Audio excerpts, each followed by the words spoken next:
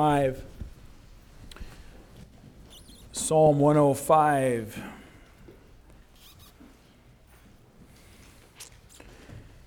Psalm 105 is a fairly lengthy psalm, and we'll not take the time to read all the way through it, but we'll just kind of work our way through it as we go.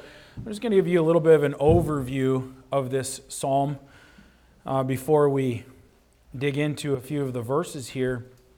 And you know that the Psalms were songs of the nation of Israel, and often those songs were songs of prayer to the Lord. Psalm 105 is really more of a sermon in its layout, in the way that it's written, and it coincides with 1 Chronicles chapter 16 and verse 8, where David calls upon the people to give praise and to give thanks unto the Lord. It was David's psalm of thanksgiving upon the bringing of the Ark of the Covenant from Obed-Edom's house back to Jerusalem, and David calls on the people to give thanks and praise unto the Lord.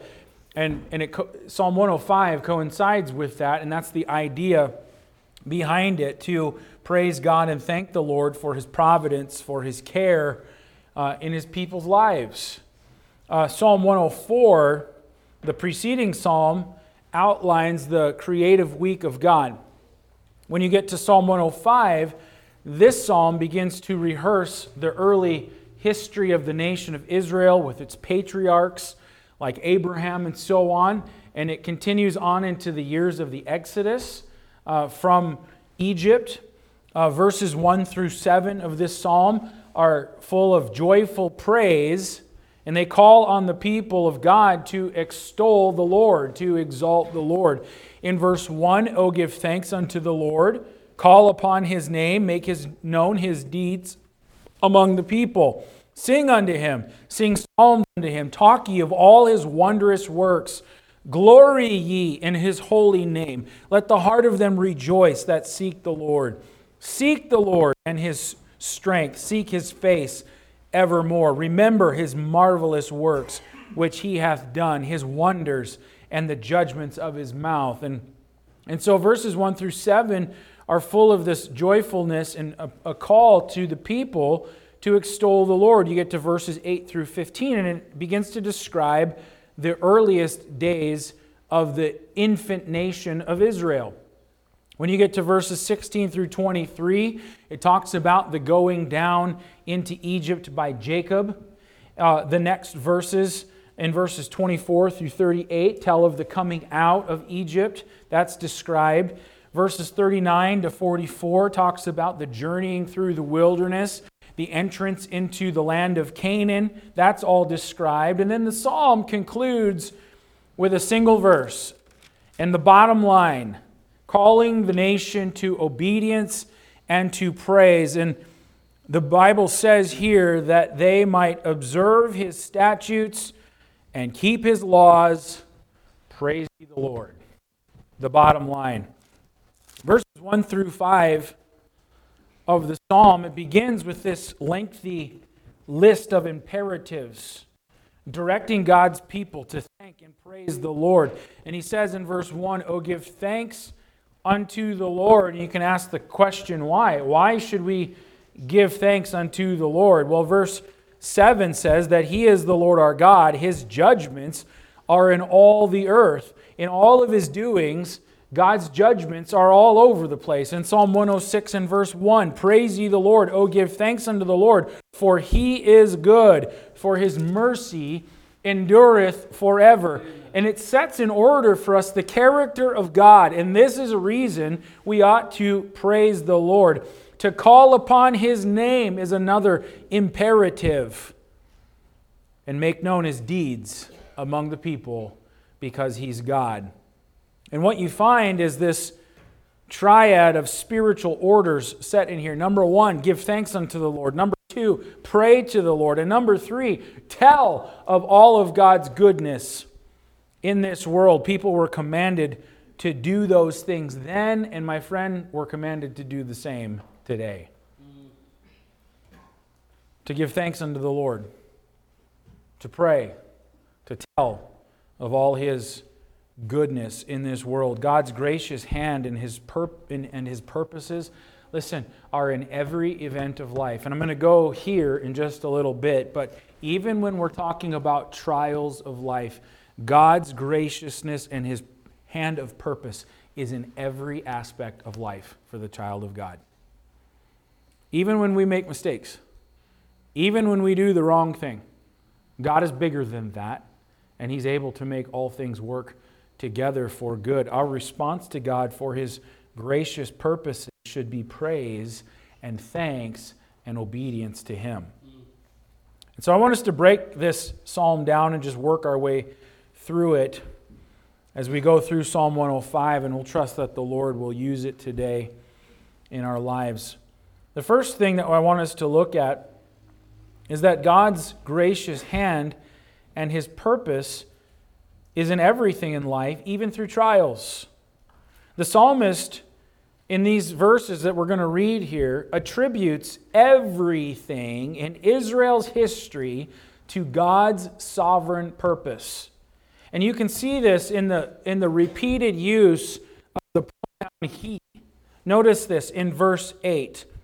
He hath remembered His covenant forever, the words which He commanded to 1,000 generations. Look at verse 14. He suffered no man to do them wrong. Yea, He reproved kings for their sake. Look at verse 16. Moreover, He called for a famine upon the land. He brake the whole staff of bread. Verse 17. He sent a man before them, even Joseph, who was sold for a servant. Verse 21. He made him Lord of his house and ruler of all his substance. Verse 24 says, He increased His people greatly. Verse 25, He turned their hearts to hate His people. Verse 26, He sent Moses. Verses 28 through 36, which we won't read them all, but it says, He was the one who sent the plagues on the nation of Egypt. Verse 37, He brought them out. Verse 39, He spread a cloud for a covering. Verse 40, He provided food. Verse 41, He opened up the rock. Verse 42, He remembered His holy promise. And verse 43, He brought forth His people with joy and gave them the land. And if we were to take the time to read through every one of those, and I described for you what those verses in those sections are talking about, describing the history of the nation of Israel, you can't miss the point, after reading all of this, that it was God who saw and will see all their history through from the beginning to the end. And the application is pretty simple. Your life is no different, and my life is no different. From beginning to end, God has His hand in everything in your life if you're His child. Even the hard things, even the trials. Now look at verses 8 through 11, and we'll look at it a little more closely. He hath remembered His covenant forever, the word which He commanded to 1,000 generations, which covenant He made with Abraham and His oath unto Isaac. And He confirmed the same unto Jacob for a law, and to Israel for an everlasting covenant, saying, Unto thee will I give the land of Canaan, the lot of your inheritance. The psalmist begins here with God's covenant promise to Abraham, which was repeated to his sons, Isaac and Jacob, to give them the land of Canaan, to make their descendants a great nation. There was And God chose Abraham. There was nothing in Abraham to merit God's choosing him. It was God who chose him. It was God who decided. God sovereignly chose Abraham. God revealed His purpose to Abraham. God protected Abraham. God protected his descendants when they were few in number. In the midst of a hostile Canaanite people, God was the one who was doing the work. Genesis 15:7 says, And He said unto him, I am the Lord that brought thee out of Ur of the Chaldees to give thee this land to inherit it. Nehemiah 9:7 says, Thou art the Lord the God, who didst choose Abram, and broughtest him forth out of Ur of the Chaldees, and gavest him the name Abraham. God was the one who was in full control. Now look at verses 16 through 23 of Psalm 105. Moreover, He called for a famine upon the land. He brake the whole staff of bread. He sent a man before them, even Joseph, who was sold for a servant, whose feet they hurt with fetters.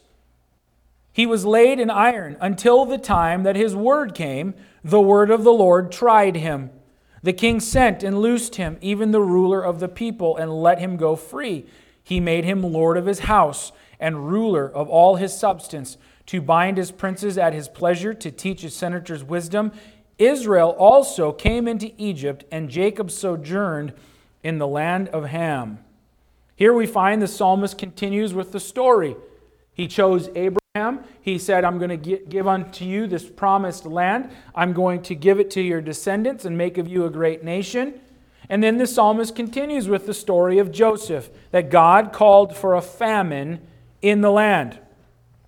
And by the way, just let me make this side note. All of our wealth and all of our substance and all that we possess and all the blessings that we have in America, the way that we live is so far different than anywhere else in the world. But you know what would destroy it? You know what would take it out in an instant? God calling for a famine. God could bring it all to nothing, and our lifestyle and our way of life could change and could be over with. In an otherwise fertile land, God could call for a famine. And America should take heed. God's people should take heed. If God called for a famine, listen, our farms would look like the Sahara Desert, and all of our substance would be gone. And we need to remember that our blessings come from the Lord, and we ought to be thankful people unto Him. But because God had a purpose for Abraham's offspring, there was a famine that came that God called for, but God also sent a man before them, Joseph, who was sold into slavery. Look at verse 17. He sent a man before them, even Joseph, who was sold for a servant. Joseph went to Egypt because of his jealous brothers. They had sold him as a slave. But the psalmist attributes it to God being the one who did the sending. Joseph himself affirmed that God had sent him to Egypt to preserve their lives. Go back to Genesis 45. Genesis chapter 45.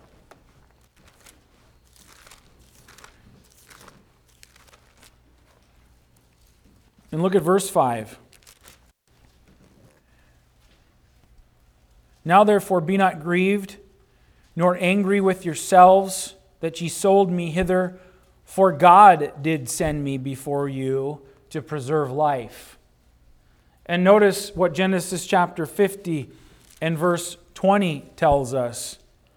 But as for you, ye thought evil against me, but God meant it unto good, to bring to pass as it is this day, to save much people alive. And so even through the trials that Joseph experienced, Joseph affirms that it was God who ultimately sent him to Egypt, that it was God who had a purpose in it, and before God elevated Joseph, God tested Joseph. Look at verse 19 of Psalm 105. Verse 18 says, whose feet they hurt with fetters. He was laid in irons until the time his word came. The word of the Lord tried him. Before God exalted him, God tested him.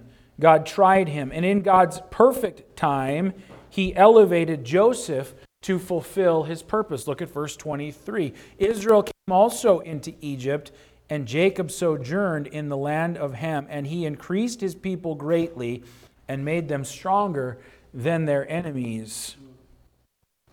Through Joseph, Jacob and all his descendants came to sojourn in Egypt. Now look at verse 24. Verse 24 says, and he increased his people greatly and made them stronger than their enemies. God blessed them. God caused them to be fruitful. Look at verse 25. He turned their hearts to hate his people, to deal subtly with his servants. And the psalmist is saying after that, after God did all of these things with the nation of Israel, then God turned the hearts of the Egyptians to hate his people, verse 25. Now, that doesn't imply that God is the author of evil. Rather, he takes that evil that already existed in people's hearts, and then he used it for his own purposes to accomplish his will. Listen, that truth right there was supremely demonstrated on the cross of Jesus Christ, where God used evil men and evil in their hearts to accomplish his purpose of salvation through the death of Jesus Christ. God is able to do that. God is able to turn the hearts of men. Now look at verse 26. And all the way down through verse 37, he sent Moses, his servant, and Aaron, whom he had chosen. They showed his signs among them and wonders in the land of Ham. He sent darkness and made it dark, and they rebelled not against his word. He turned the waters into blood and slew their fish. Their land brought forth frogs in abundance in the chambers of their kings. He spake, and there came divers sorts of flies and lice in all their coasts. He gave them hail for rain and flaming fire in their land. He smote their vines also and their fig trees, and brake the trees of their coasts. He spake, and the locusts came, and caterpillars, and that without number, and did eat up all the herbs of their land, and devoured the fruit of their ground. He smote also the firstborn in their land, the chief of all their strength. He brought them forth also with silver and gold, and there was not one feeble person among their tribe. What we read here is that the psalmist then tells the story of Moses and Aaron, his chosen servants whom he sent to bring Israel out of slavery through the plagues. Look at verses 38 to 41. Egypt was glad when they departed, for the fear of them fell upon them. He spread a cloud for a covering, and fire to give light in the night. The people asked, and he brought quail and satisfied them with the bread of heaven. He opened the rock, and the waters gushed out. They ran in the dry places like a river. The psalmist gives the history here, and he goes on to recount the Exodus and God's protection and God's provision for the nation in the wilderness through the cloud, through the manna, through the water. Now look at verses 42 to 44. For he remembered his holy promise, and Abraham his servant, and he brought forth his people with joy, and his chosen with gladness, and gave them the lands of the heathen, and they inherited the labor of the people, that they might observe his statutes and keep his laws. Praise ye the Lord. The psalmist ends by repeating that all these miraculous events happened because God remembered his covenant with Abraham to give the land of Canaan to his people. Now, I went through all of that to make an application. And I want to summarize some of the spiritual lessons from this brief history of the nation of Israel. And I want you to observe that there's an important practical reason for knowing the history of God's dealings with his people. And the point of rehearsing 500 years of Israel's history was so that God's people would remember that God ultimately is in control of everything, and that God graciously deals with his people the entire course of our life. He had perfect purposes in all of it. And because of that, it should cause them to choose to be obedient to his commands. So what can we take away from that?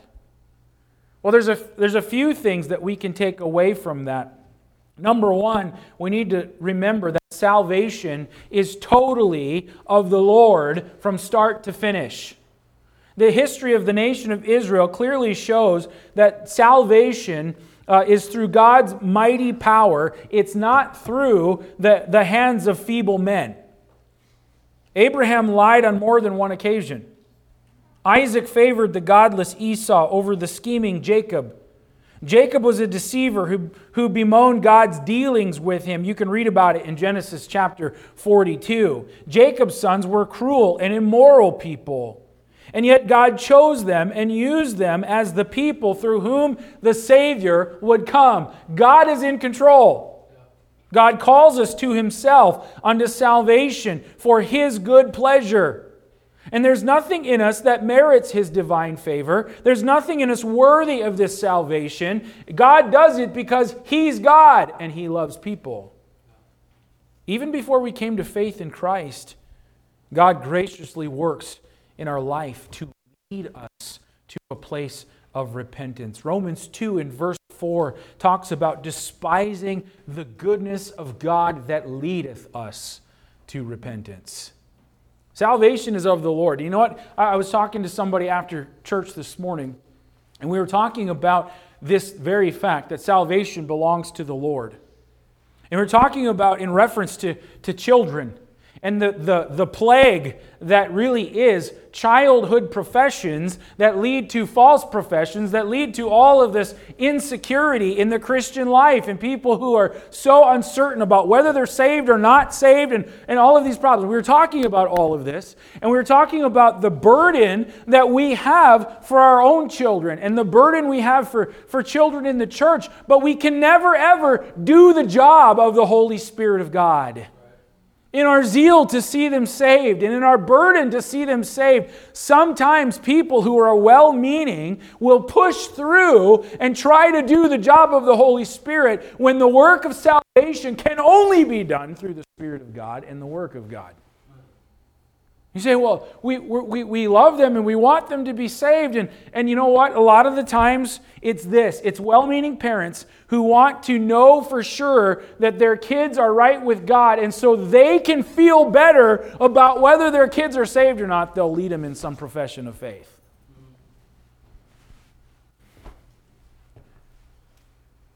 But what we have to remember, and I was telling this individual, I used to worry. I used to worry a lot. My child's this age and they're not saved.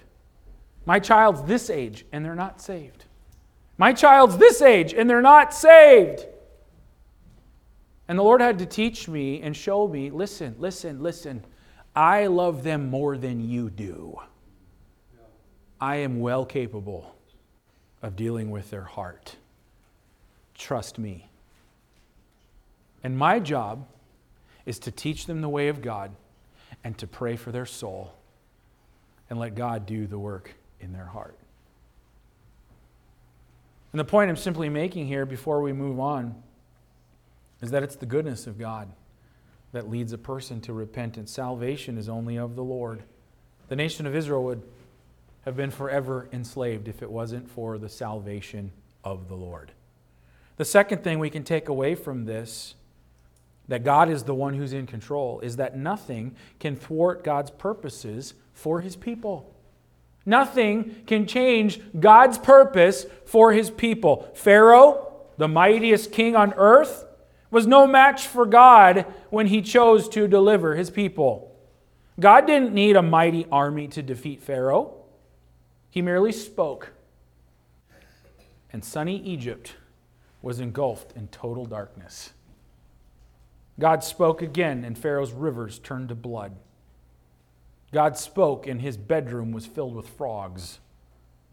And his skin crawled with gnats and flies, and the land was destroyed by hail and locusts, simply because God spoke a word. Nothing can thwart God's purposes for His people.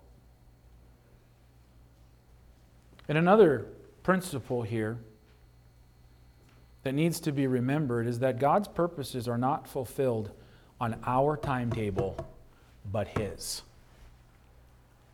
The history of Israel sketched in this psalm took over 500 years, 400 of which God's people were slaves in a foreign land. And He revealed to Joseph that he would rule over his father and his brothers.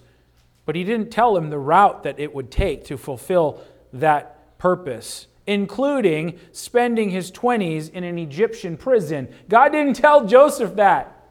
He told him that he would rule over them, but He didn't tell him the route he was going to take. You know, I'm simply trying to make this application here. There's nothing wrong with having some plans in our own life. There's nothing wrong with having some desires about some things, but all of those need to be subject to the will of God. There are people who get frustrated because life isn't turning out the way that they thought or wanted. There are people who are walking through valleys and they're discouraged and they're defeated and they feel like there's no victory and they don't know which way is up and they don't see any light at the end of the tunnel, and I don't know why I'm walking through this valley or this trial. And you need to remember that God loves you and God's purposes are never going to be thwarted. And just because it seems hopeless now or you want something fixed now, God reveals and does things on His timetable, not ours. Walk through the trial.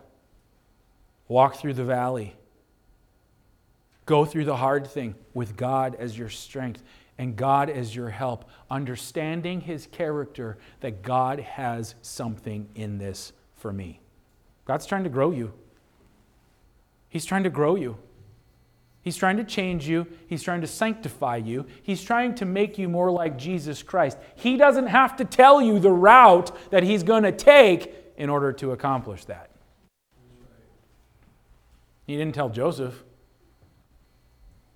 And yet in the end, Joseph himself said, it was God who ordained this. I'm sure Joseph didn't enjoy that Egyptian prison. Joseph didn't enjoy being betrayed or told one thing and then nothing happening and spending years more in a prison. Joseph didn't enjoy being sold into slavery by his brothers. Joseph had no idea what was coming next. But as he walked through the trial, and at the end of it, he testified that it was God who did all of this. And he wasn't bitter. He wasn't angry. He didn't let the circumstances destroy his life or cause him defeat or depression or discouragement. What I'm simply saying is, we can have some ambitions, we can have some plans, we can have some desires. But everything needs to be subject to God's will and even to God's change. And sometimes change is hard because it's not what I want. And I don't want to feel these things, and I don't want to walk through this. And sometimes people can start to get upset with God even because they're frustrated.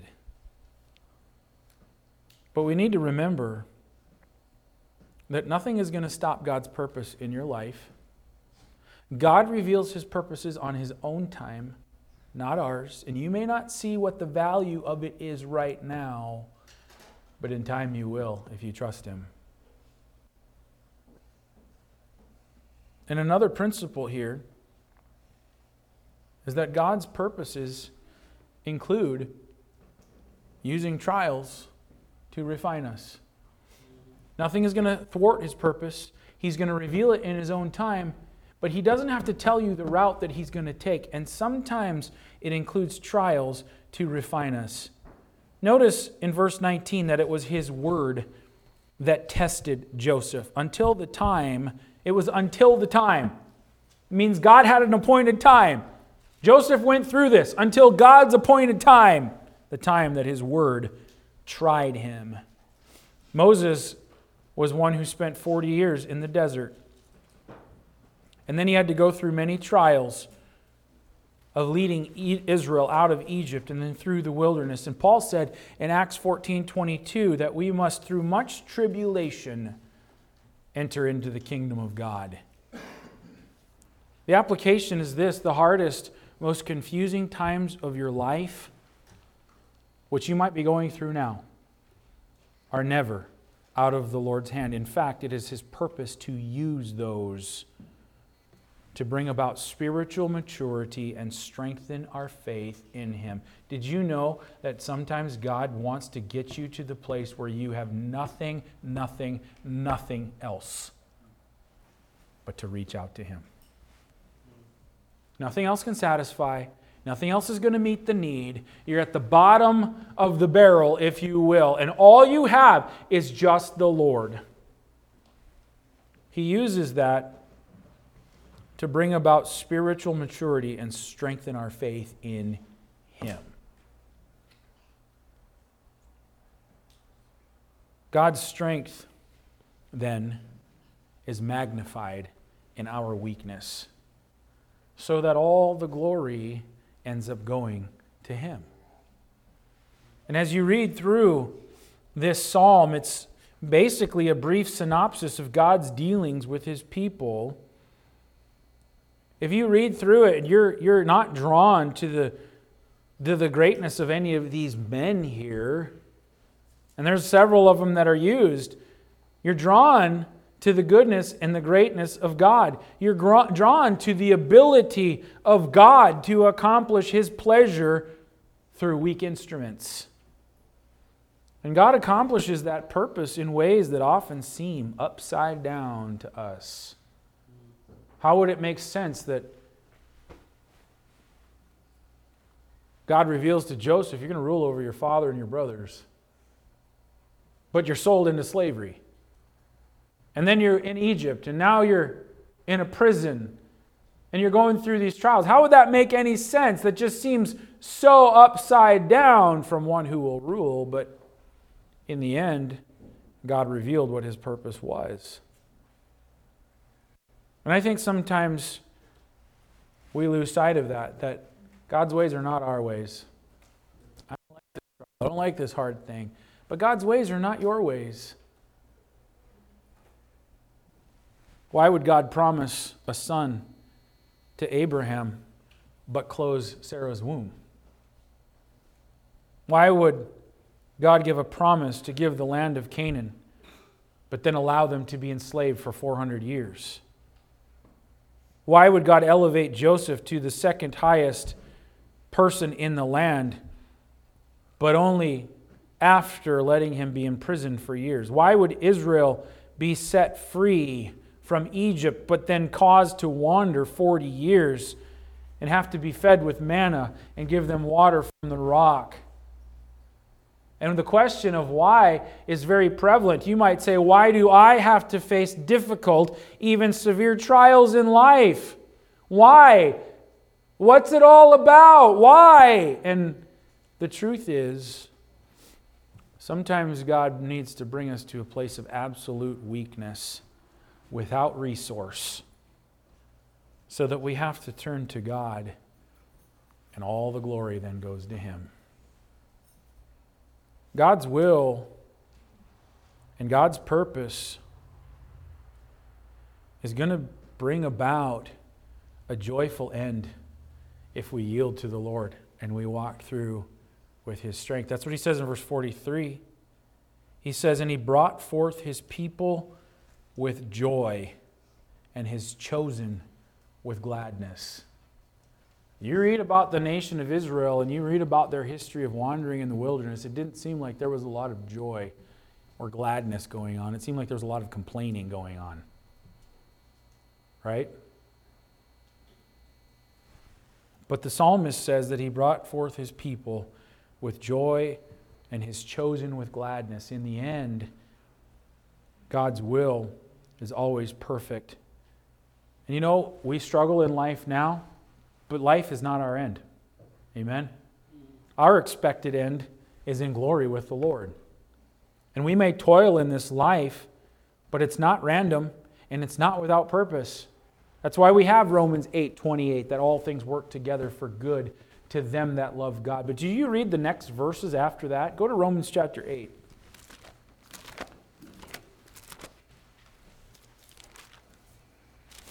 Romans 8 and verse 28. And we know that all things, that's even the trials, work together for good to them that love God, to them who are the called according to His purpose. For whom He did foreknow, He also did predestinate to be conformed to the image of His Son, that He might be the firstborn among many brethren. Moreover, whom He did predestinate, them He also called. And whom He called, them He also justified. And whom He justified, them He also glorified. What shall we say then to these things? If God be for us, who can be against us? All things work together for good. Part of that good is the sanctification of you and me into the image of Jesus Christ.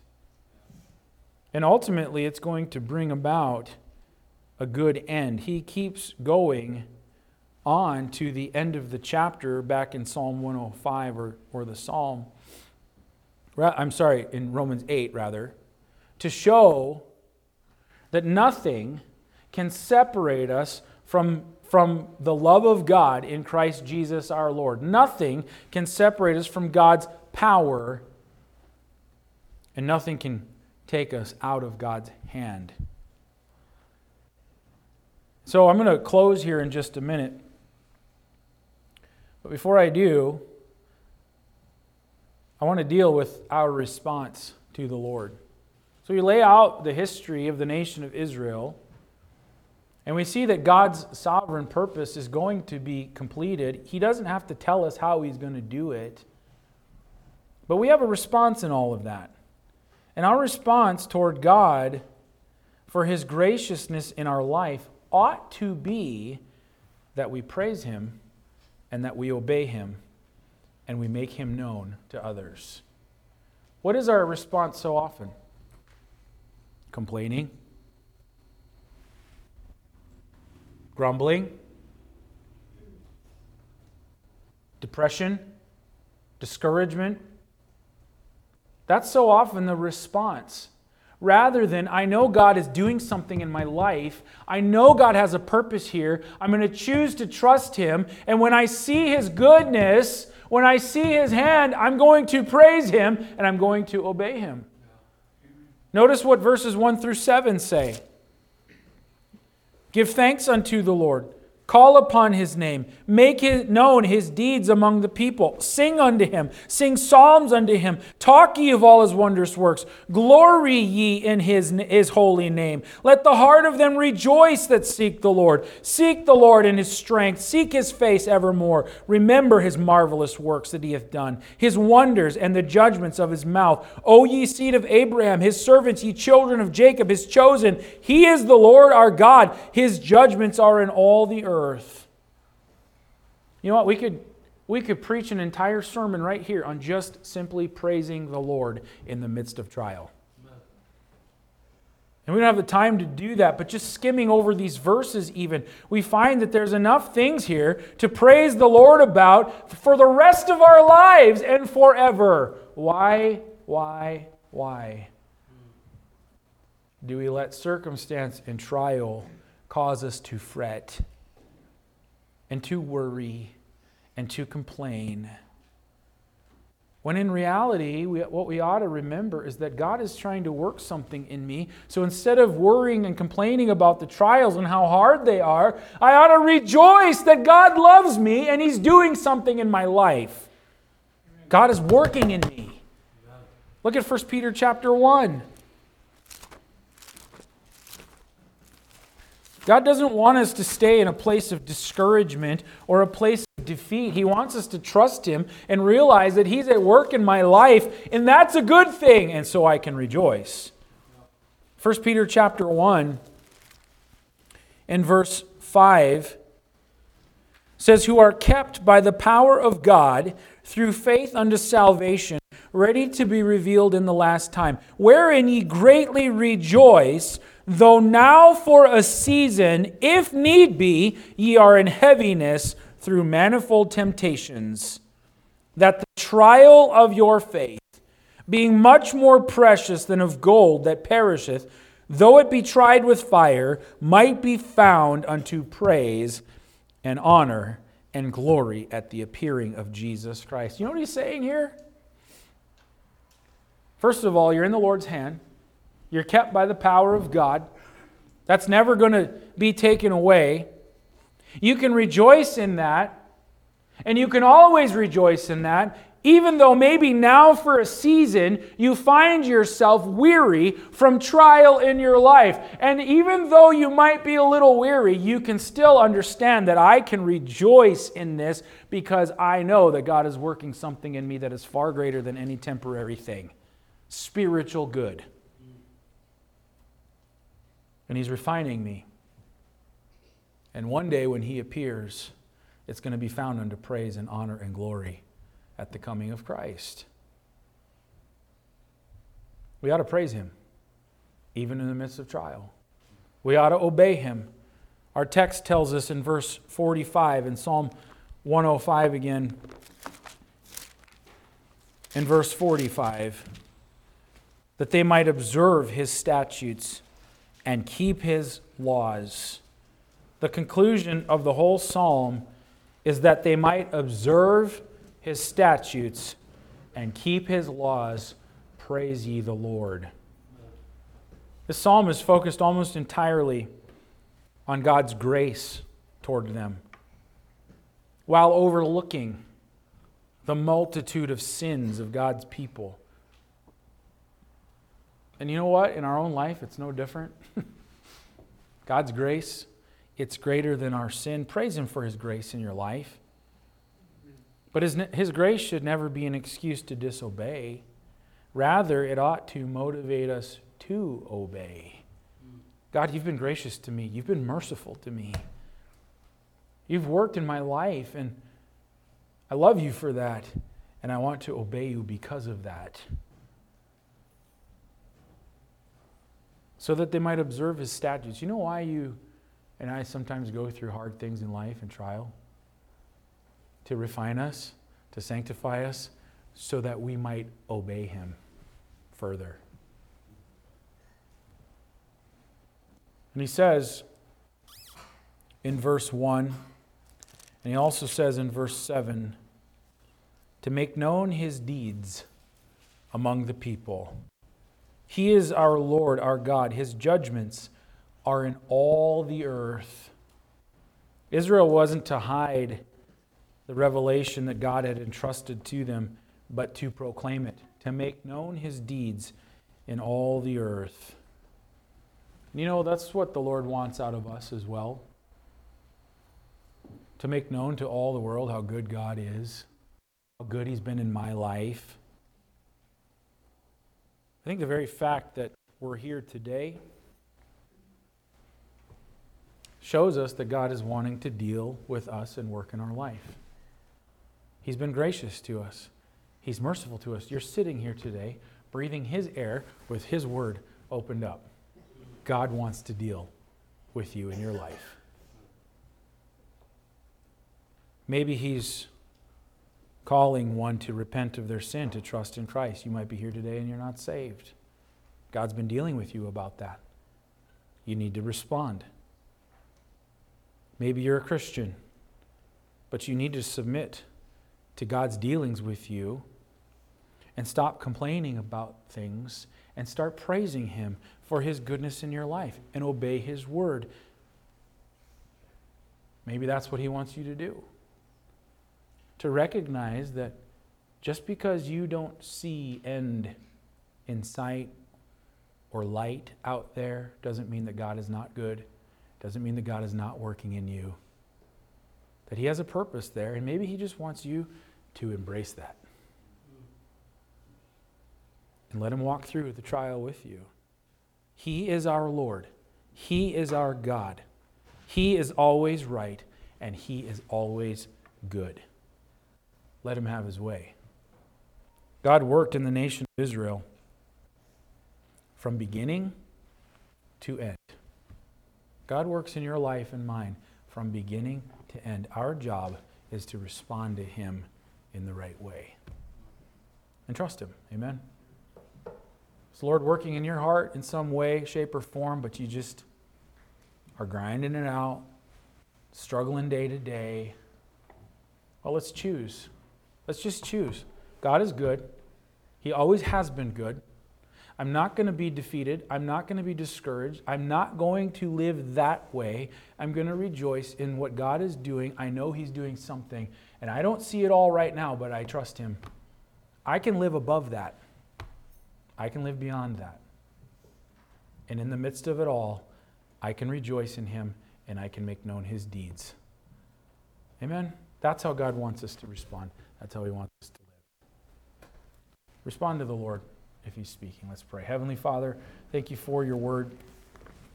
Thank you for its truth, for its encouragement. Lord, thank you that it's the straight edge. It's what everything should be aligned to. It shows us the way. It shows us what is right. And Lord, I pray that we would